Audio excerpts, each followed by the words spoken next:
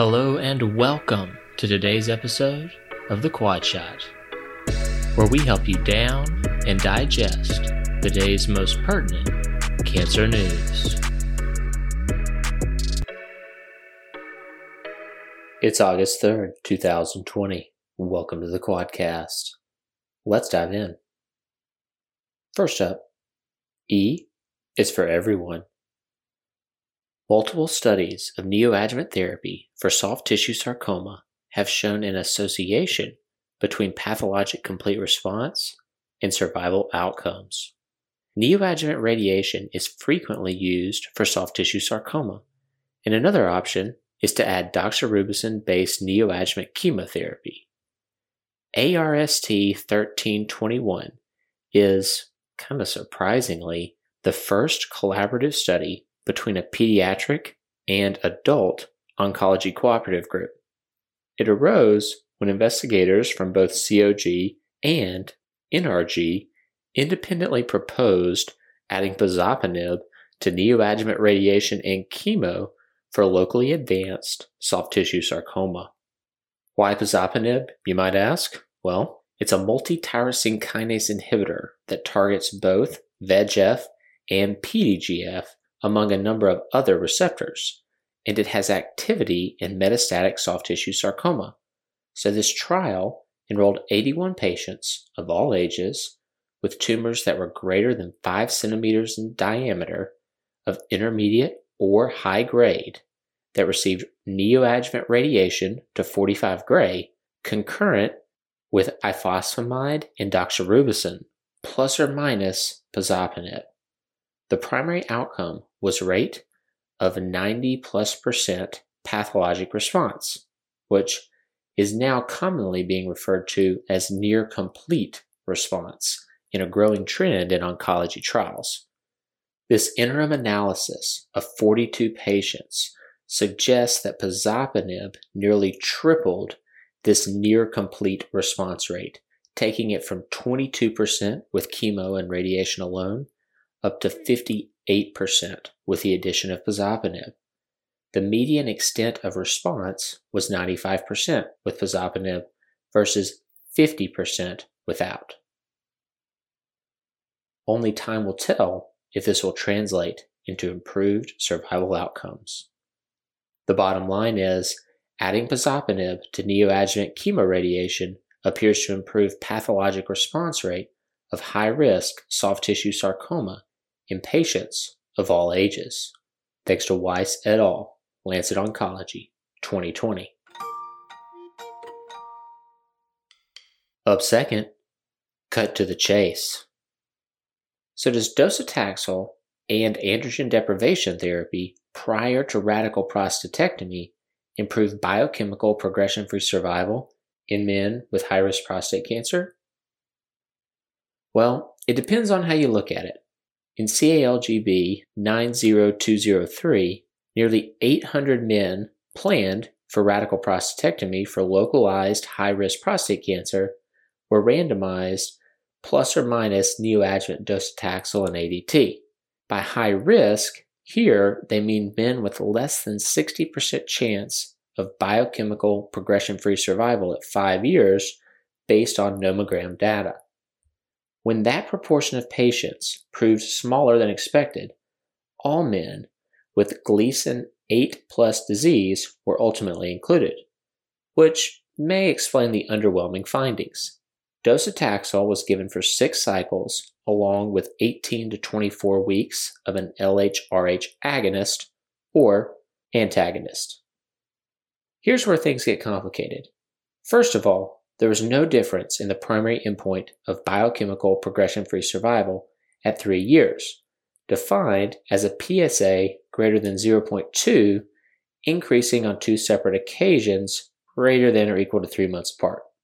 The problem is that 6% of the neoadjuvant arm and 11% of the surgery alone arm received adjuvant radiation less than 6 months post-op, and roughly half received salvage therapy greater than 6 months post-op, but before meeting the definition of the primary endpoint.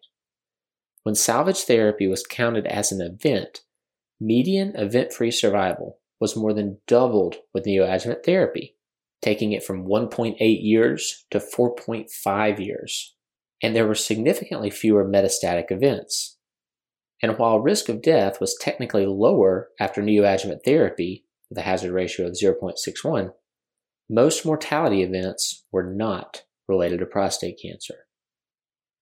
The bottom line is neoadjuvant docetaxel and ADT prior to radical prostatectomy for high-risk prostate cancer reduces the risk of additional therapies, but without a clear overall improvement in treatment outcomes. Thanks to Eastham et al., JCO, 2020. Up next, keep it simple, stupid. Recent sweeping changes to staging algorithms brought a huge transition to the GYN cancer world in 2018 when, for the very first time, imaging findings were incorporated into FIGO staging. This means a huge proportion of women were reclassified as having stage 3C1, meaning that they had pelvic lymph node involvement, or 3C2, meaning that they had para-aortic involvement. While it certainly makes sense to actually recognize, rather than just ignore, imaging findings, does anyone really know if involved pelvic lymph nodes should supersede a locally advanced primary tumor from a staging perspective? In other words, does a woman with a PET-avid obturator node really do worse than one with a cervical tumor extending all the way down to the distal vagina? That's the inspiration for this retrospective review published in the Red Journal 2020 by Rott et al. That looked at outcomes for 632 women treated with definitive chemoradiation for cervical cancer at Tata Memorial Hospital between 2015 and 2017.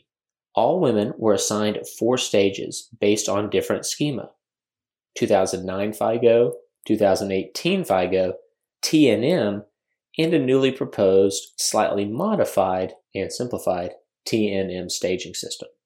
Over 1/3 were reclassified to 2018 FIGO stage 3C1 or 3C2, and indeed disease-free survival at 3 years was worse for stage 3A at 53% than 3C1 at 74%, or even 3C2 at 61%.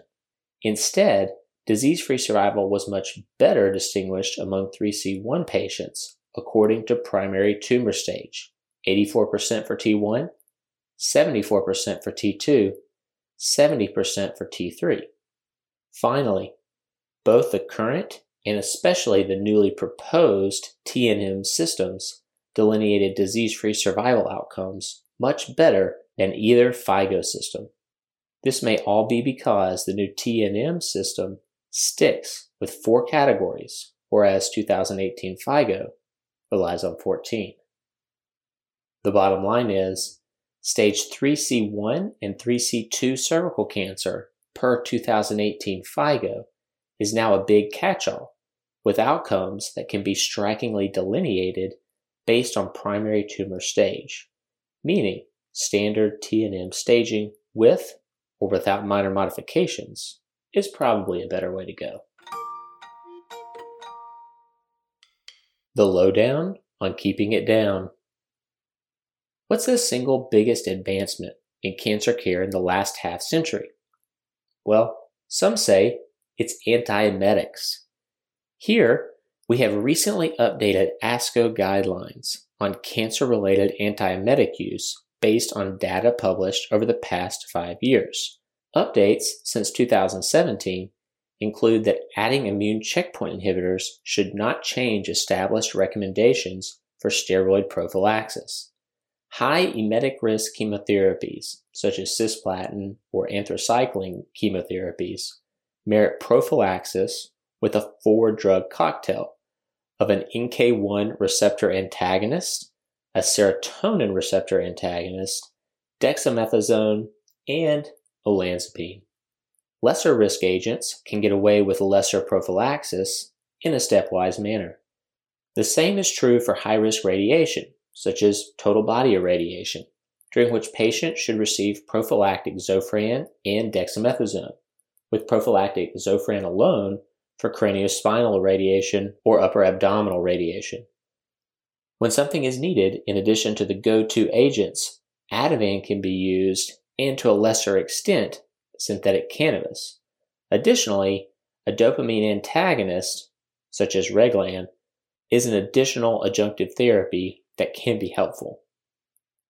The bottom line is, in 2020, there are fortunately several data-informed antiemetics in our armamentarium. Thanks to Hesketh, JCO, 2020. Up next, flipped on its head.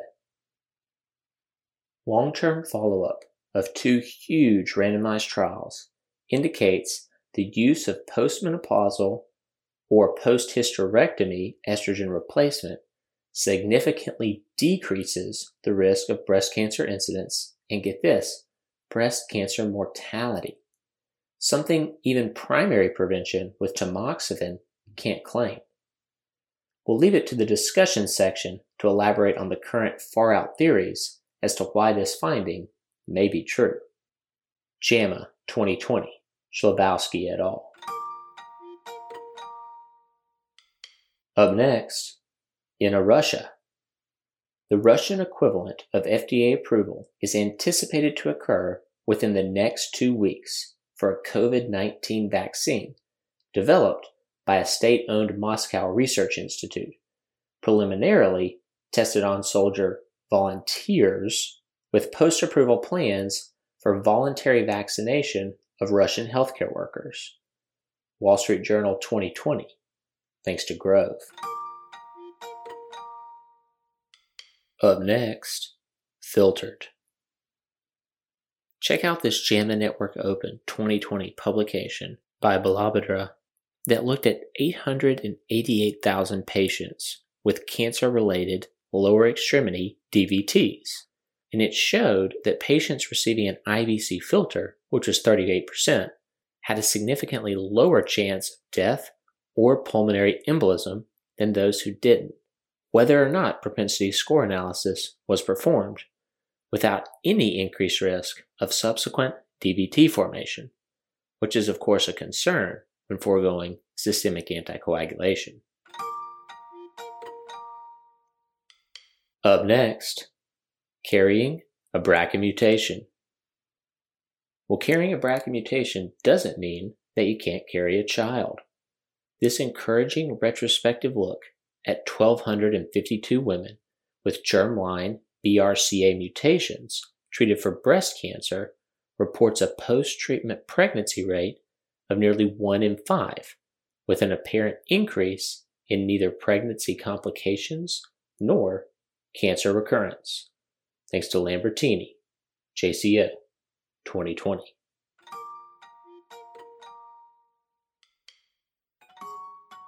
Finally, Telegood. Check out the newsletter for an informative educational piece on how regulations surrounding telemedicine have changed in recent months, as well as how capturing well-planned qualitative metrics can help us decipher which changes to hold on to long after the pandemic passes.